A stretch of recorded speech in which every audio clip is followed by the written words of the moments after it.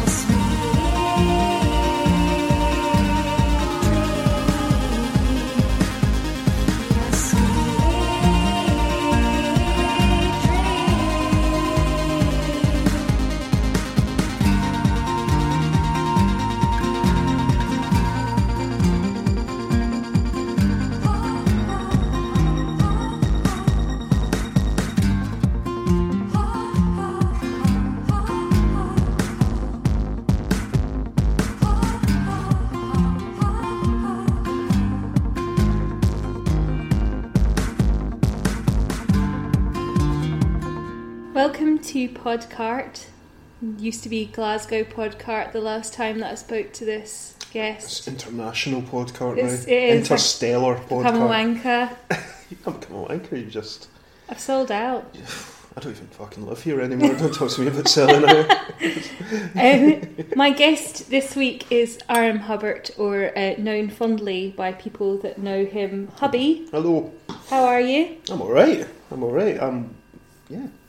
I've asked you to... So I'm going to play two of your tracks from your latest album, but I've asked you to pick 5 tracks. Now, you've chosen them from the collaborators that you've worked with on your latest album.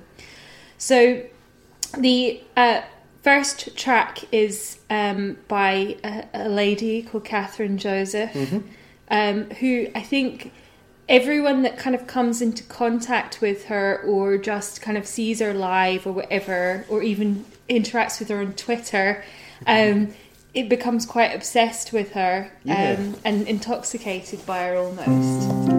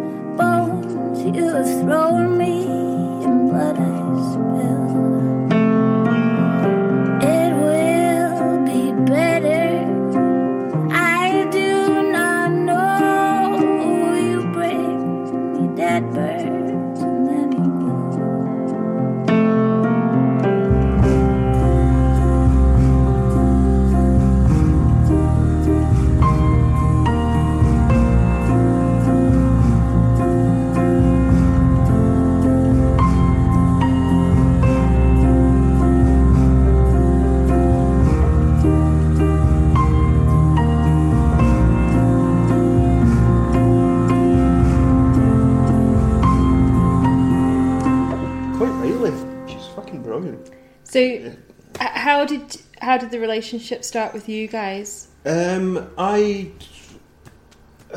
don't know how she knew about me, but I picked up her album probably about 6 months after everyone else had been raving about it. I'm usually late on that stuff, and I really loved it. It was great. And then a mutual friend of ours, Finn Lamarinel, he kind of invited me along to do a wee secret set at his single launch, and Catherine was supporting him as well. So yeah, it was.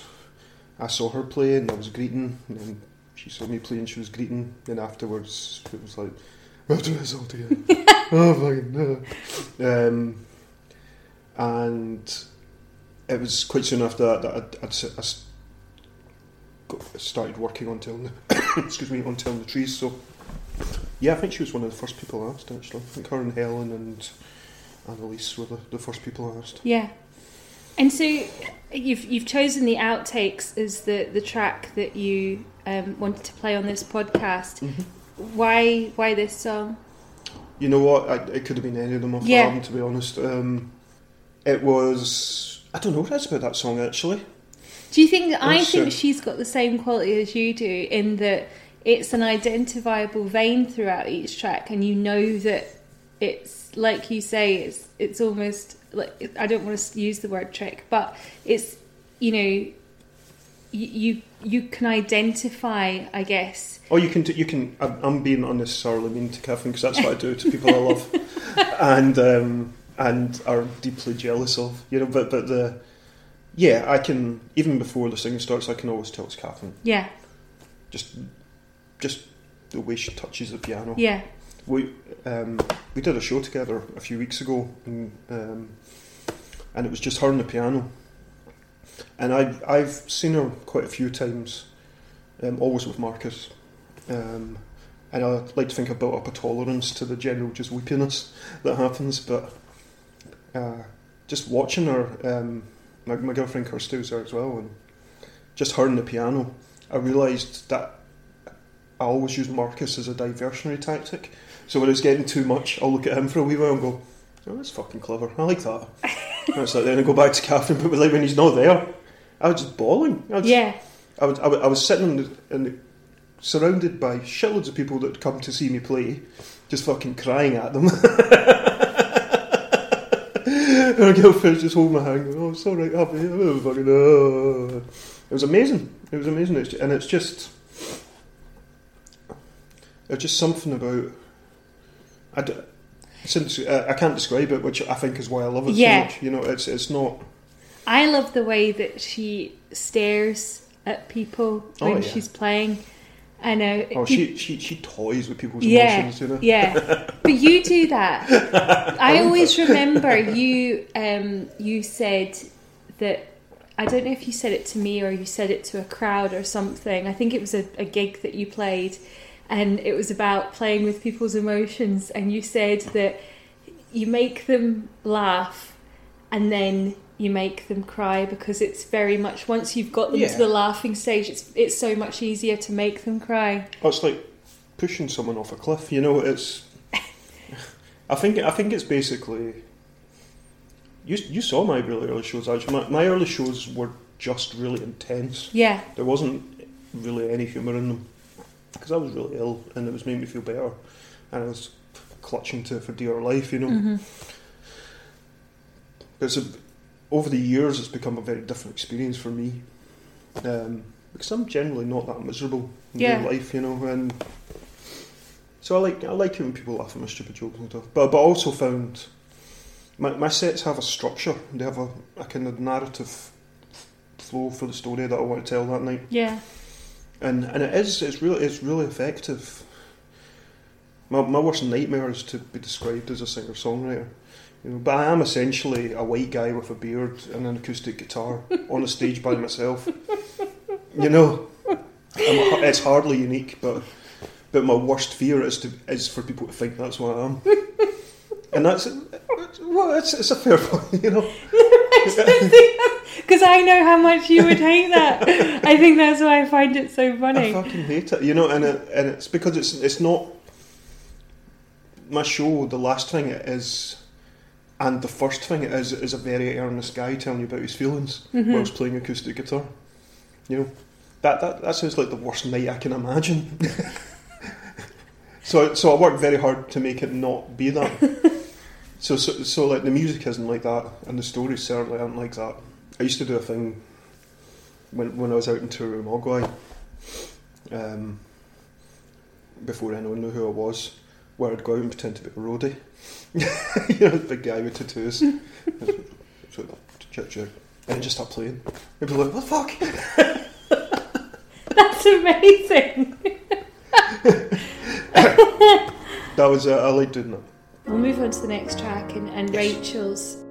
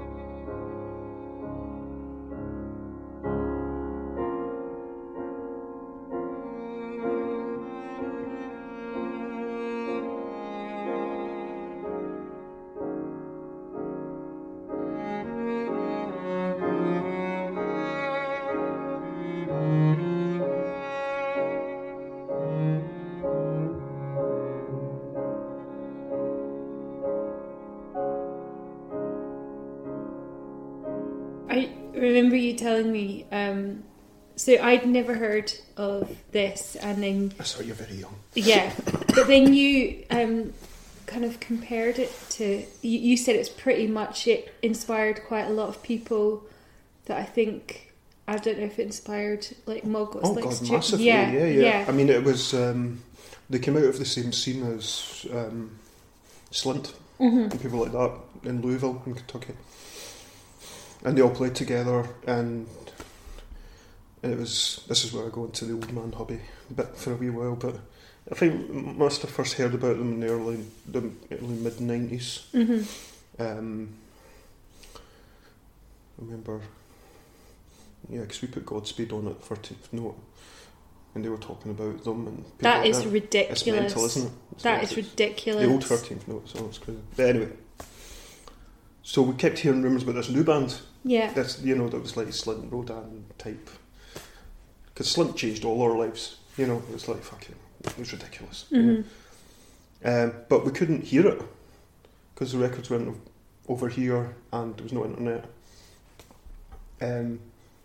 So when we eventually did hear it, and it was a string quartet and piano, and just the most beautiful music, it totally fucking blew my mind, because it seemed like the most punk rock thing to come from this, to be an integral part of this scene and to do their own thing. It was like the whole point of punk rock. Yeah. So yeah. And this album, particularly this song, I really loved. And Rachel's one of those people that I really love her solo piano records as well. But yeah, her and Helen Marnie especially were two that I just never thought I would get to write music with. Yeah. So it was a total thrill. Under Pentagonal star, our eyes flicker light from the distance. Life is a sea to me, so harvest all you need to make a difference. In the wild we are free, this is all that we're meant to be. Leave all your fear behind, it's 100 times better. I promise you, I promise you.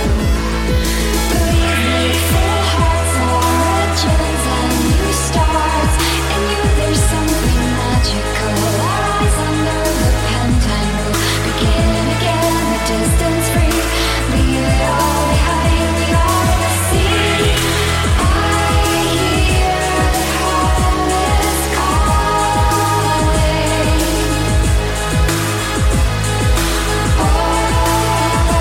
Won't you take me back to sea? Nothing can stop us now.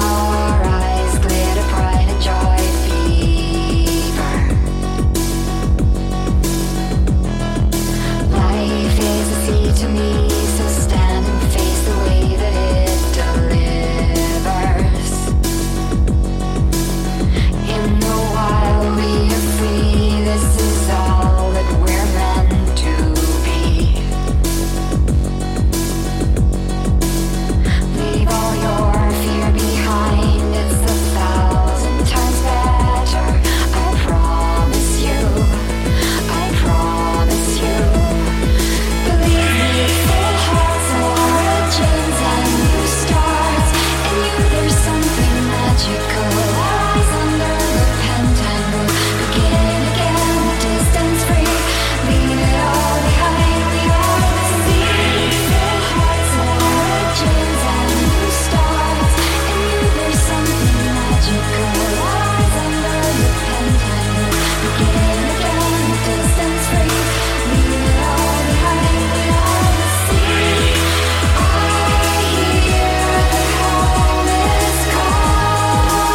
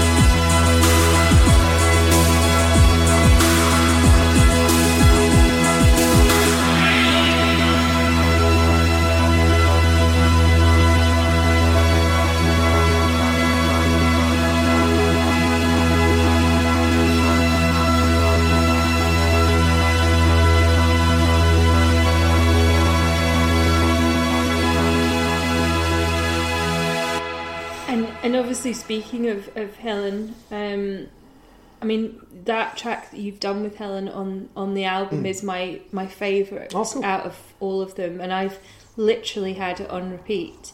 And when I first kind of heard like electronic, I knew I was just like, okay, I don't know if I'm going to like this. You know, you just automatically get that. You know, you make a presumption. Yeah. It's.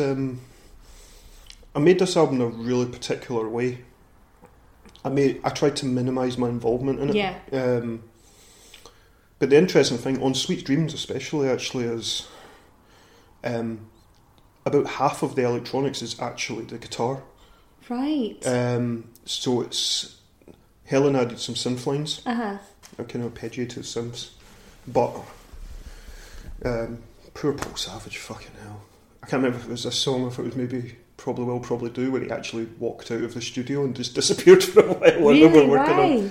Because we did so much work in production on it with, I had this thing where I didn't want to play to drum machines or add anything beyond the initial guitar. But in Sweet Dreams, for example, the drums here are actually triggered by the guitar.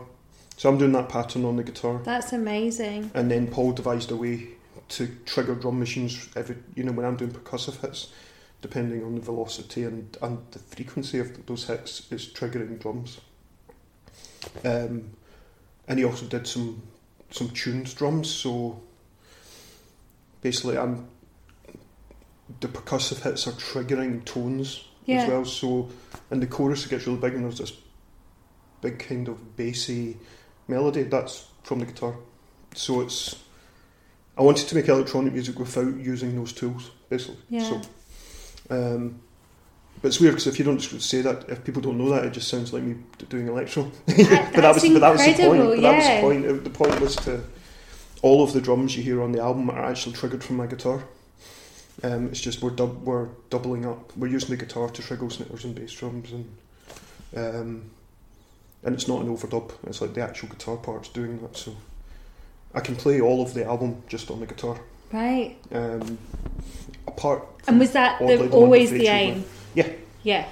Yeah, because it's not interesting for me to go and try and figure out how to use a drum machine or to figure out how to program synths properly, but it's so much more organic. Yeah, well, that's the point. Yeah. That's the point.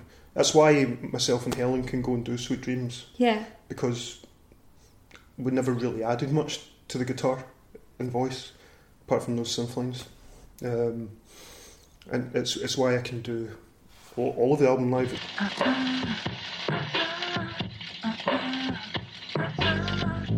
As the lift door closed, I pressed a button for the fourth floor. Your metal eyes cast a stare, and I didn't know what you could see. No one came in or out, and I can't count, so you must be me. You must be me.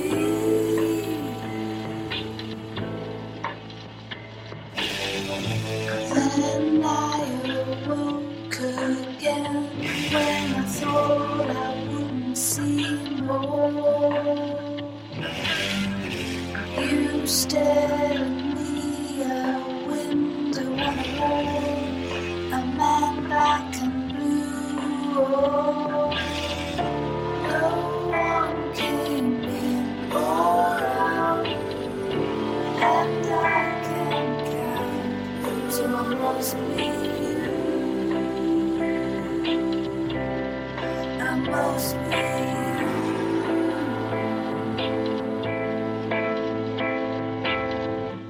I am a headline, I am a cliff, I'm the working parts under the ship. You can't come into the eye of the storm where it's calm and things go awry.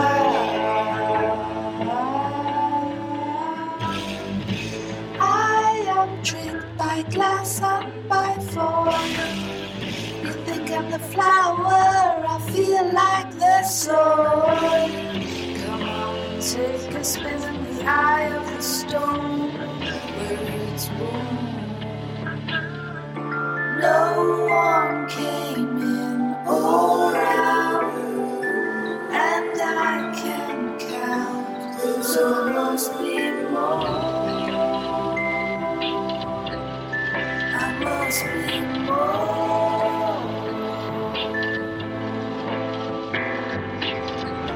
No one came in to see. I can count up to 3, so it must be me. It must be me.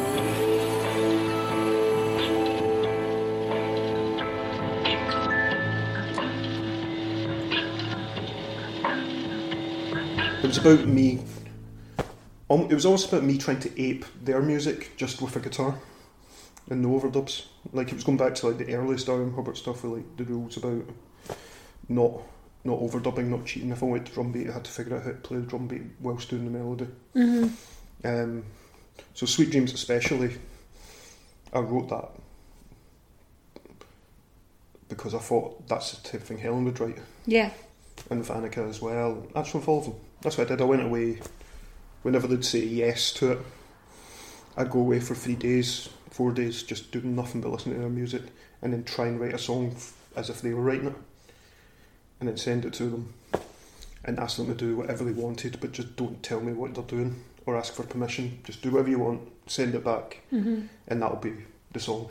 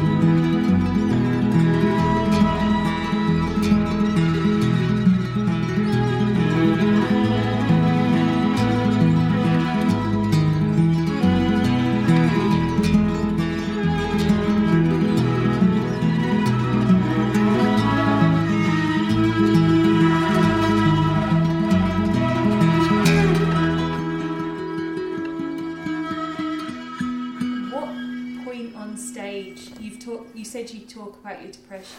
Well, you have, because I've been at the shows. Yeah. At what point do you remember a show that you thought, okay, I don't need to talk about this anymore. I'm just going to have a good time, and I'm just going to talk. I'm just going to be quite humorous. Was there a particular show that stands out for you? No, because I do still talk about it. Right. Okay. But it's become more less about the therapy and more about just acknowledging it. Yeah. And thanking people as well for coming and letting me do this. You know, so it's become less the reason than it's more just an explanation of why this show's happening and why it's going on. You know, but it's not. Do you feel that because I've dealt with anxiety, and I almost feel that I'm almost glad that I had it, because it wouldn't have triggered other things. Yeah. But it's almost like a really kind of awful friend that you've got in the background. Yeah. And you just think, yeah, I don't know if that's the best way to explain it, really. It's a very good way to explain it. It's like an abusive relationship, you know. Yeah. There's something oddly comforting about feeling a depressive period coming on, because there's certainty to it. Mm-hmm. It's recognisable and it's comfortable sometimes, you know, even though you know it's really bad for you at the same time. Mm-hmm. There was a song Breaks and Bone called Bolt. Yeah. That was exactly about that. You know, it's like it's like an abusive partner. Yeah. Partner being the key word there. You know, form your identity is part of you. Mm-hmm. Which isn't to say it's not part of you wouldn't gladly be rid of, but at other times it's this weird. I've got this weird thing where I've managed to have a semi-successful career doing something I've always wanted to do, in large part because of my mental illness. Yeah, no, totally. You know, so it's weird to acknowledge that, Mm-hmm. and it does make you think. Well, if I could take a pill and it all went away tomorrow, would I do that? You know, would and I? I've questioned that, and I have often said no, because it kind of sets you apart from so many other people and things, and I think it just pushes you. But I guess people think you're like, do you think we're quite weird for saying that? I don't think so. I think most people would probably feel that. I think you'd be scared of losing a part of yourself, even though it's a part of yourself that's probably the shitty bit. Yeah. You know, so it's. I don't know. There's days I would happily take the pill, and there's days that I wouldn't. I think that's just being human. But I don't think the music helps me that much with it anymore, to be honest. No, I've been really ill this year, and it's been because of music. So it's it's not. It's not been because of music. It's been because of business. You know, but the. I think I recognised when I was making Breaks and Bone, I recognised that it maybe wasn't the healthiest way to deal with my mental health issues, was to rely on an ever-changing audience. Yeah. Because it's not a stable way to do it. You do 2 bad shows in a row and you're fucked. Mm-hmm. You know, it's fine you do 1 bad show and you're shit for a day and then you get better the next day. Or if you do bad shows the last night in your tour, then what do you do? You know, it's not a good way to do it. So I started finding better ways to deal with it. Mm-hmm. And just let the music be music, which is what weirdly Telling the Trees is about. It's about music. It seems like a very odd thing to say, coming up from a 5th album. That's the first one that I actually thought about music for. You know, but it's true. You know, it's getting together with the likes of Alex and Stuart and Emma and everyone for Lost in France. Was there a point during that whole kind of experience that you just kind of sat there and looked around and went, God, this might never have happened. I can't believe this is that we've both been brought together. Or is it just a case of? It was. I don't think it was for me, but it was. Because you're insensitive. I'm quite insensitive. I was probably thinking, how does this relate to me and how can I profit from it, you know? Because that's what I fucking do. No, I mean, it was a really great. We were down there for 3 or 4 days, and it was brilliant. The photos are phenomenal. Yeah, you'll love the film. It's really good. I'm so looking forward It's really to good. It's basically just us telling jokes and telling fucking funny stories, Yeah. and there's some great music. And Alex and I wrote a song while we were down there, and we ended up doing it at the show. And he actually pointed out at the time, it's like it's the first time we'd been on stage together for 23 years. God, that's You know, amazing. it's mental. So there was lots of little things like that happened Mm-hmm. that were actually quite remarkable. Fuck, I mean, if you think of the talent pool there, you think of, It's you just think of the how- records that we made just from those people that Yeah, but changed it's people's how lives. defining it has been for the Scottish music plane, and Yeah, just that's true, actually. Yeah. it's how much has that kind of impacted what has happened now, even to, I mean, obviously we have said that we believe that the music industry is fucked. Well, we've been saying that for a while, but I think the key difference is now that it's happened. Yeah, It was fucked 3 years ago when we Yeah. said it was getting fucked, and what's happening now is that people have run out of life savings yeah, to run their labels and to run their websites and to run their bands. You know, bands are really fucking expensive. yeah. I mean, I do okay. You know, I've been able to tour a lot.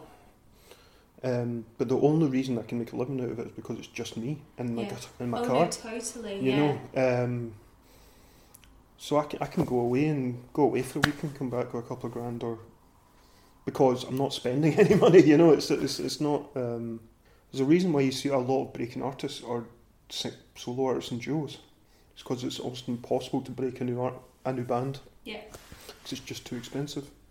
Fees haven't gone up in line with inflation, and people have a lot less money to go and see small bands. Mm-hmm.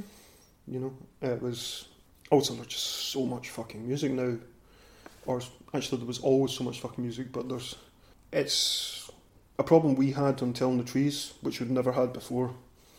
It wasn't people didn't like the record, or actually I don't even know if they would, because it's so difficult to get anyone to reply to your email. It's the indifference. Yeah. And actually, indifference is wrong. I mean, you know, you run a label. It's the sheer amount of unsolicited and solicited mail you get makes it very difficult to actually deal with any of it. Yeah, my issue now is that you just seem to get about 15 to 20 MailChimp mail-outs a day from these artists that all seem to be at the same level. Yeah. That become a bit kind of inconsequent. It's like it means nothing. You listen to this music, and unfortunately, if it had been like 10 years ago, you would have been like, "Oh my god, this is great." But now it's just the same. Do you know what? It's not even a new thing. I've seen it I mean, it happened to me when I worked in the music industry and I was a promoter. I lost my love of music pretty quickly. Mm-hmm. To the point where I go back and listen to stuff that I'd been exposed to early on when I was working there, and I listen to it now and I fucking love it. But at the time, it was just another band, and it was just, fuck this. Yeah. I don't want to do it. Nothing will kill your love of music quite as quickly as working in the music industry. That's true. And it's something that I now have to fight against from my side, from the musician side, because it's been really difficult to get press for Telling the Trees, like a lot more difficult than it's ever been before. I remember when we last spoke about this, and you were quite. It was just, I think it was the period just before the album was coming out, and it's that period that's the worst for any artist. I always get all in anyway, But I was so relieved when I started kind of seeing everything come through, and you did seem to like things, but the things you were getting, it was people that genuinely felt that's that true. It was That's true. phenomenal. Yeah. There just wasn't. It's like a spoiled fucking brat, but it's a lot of the times it's not about. There's a level of public consciousness that you have to reach before before the good stuff matters. Yeah. So, the Scottish press pretty much ignored the album. I mean, fucking yeah, I mean, the Scotsman Herald, Sunday Herald, The List, The Skinny. That's mental. I mean, isn't it? most of them reviewed it. The Herald Group didn't even review it. But there was no features, there was no interviews, and that's fine. You know, I'm not. It's not like I'm fucking entitled to guaranteed interviews. But why do you think that? I don't know. I think there was an element of it being my 5th album in 5 years. Mm-hmm. So there definitely was an element of we've been writing about his albums every year now, or a lot anyway. So we'll maybe skip this one. The problem came because they all skipped it. It wasn't. The National did a nice piece actually. Yeah. But and even Times actually as well. But it was. I don't want this to turn into me just fucking moaning about my records not getting pressed. But in the larger context, there's so little column space and so many people vying for it. Totally. And I think that's the thing that you're trying to get at is that. Yeah, apart from me just wallowing a little bit, you know, it's. But I think it's good for people. I think it's especially for emerging artists. It's good for them to hear this as well because, you know, it just shows you that it doesn't matter. You know, there's even big artists that we would consider big that are like they're just not getting anything. No, and then, yeah, it's a massive kick in the balls. You know, it's and it really fucked with my mental health in a bad way. To the point where Stuart from Chemical, he had to come.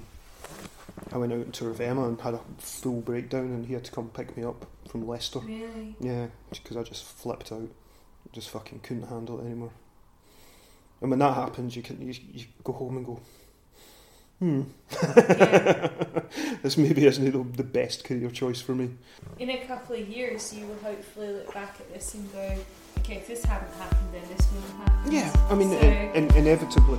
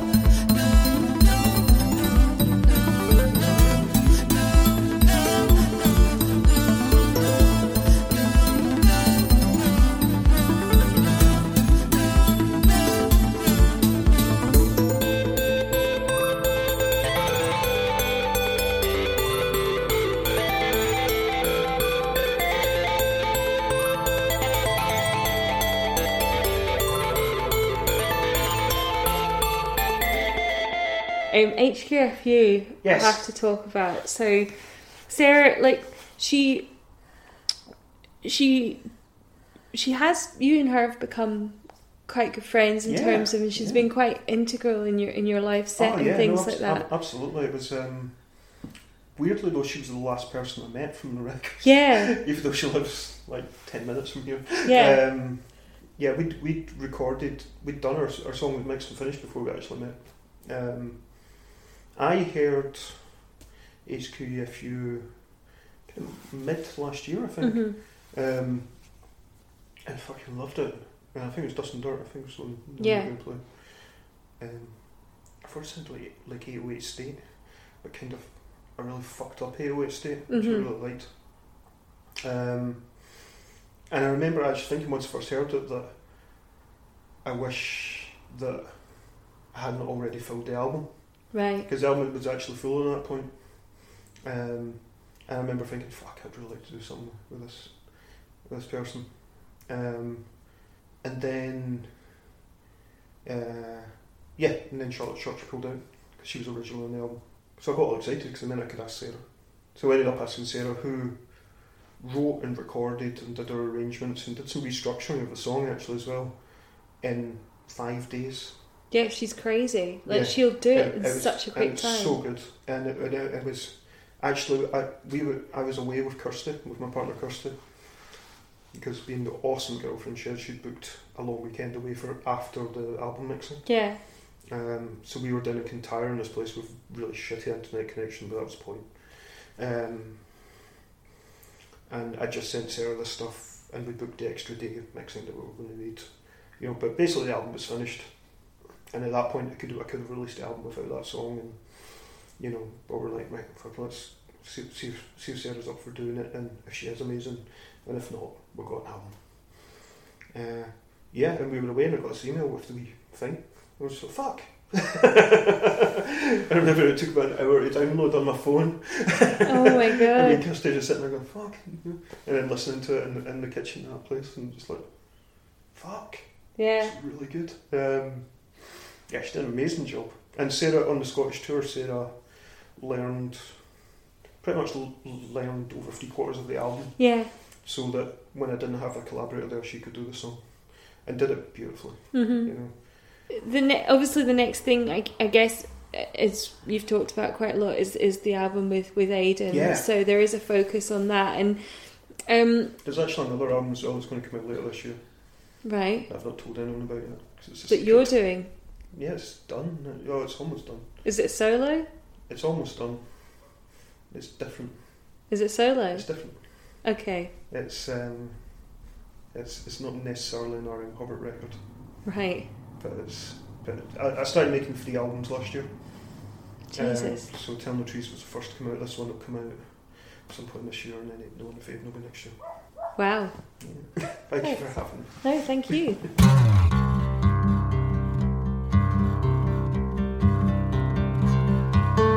If you happen to remember games we played in the attic, borrowing from Matthew and John for our amateur dramatics.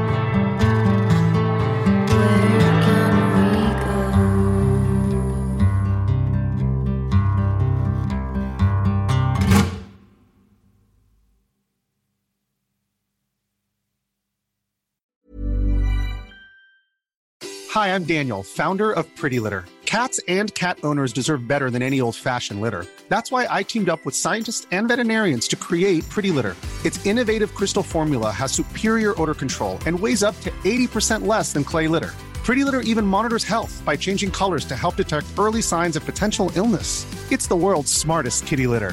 Go to prettylitter.com and use code ACAST for 20% off your first order and a free cat toy. Terms and conditions apply. See site for details.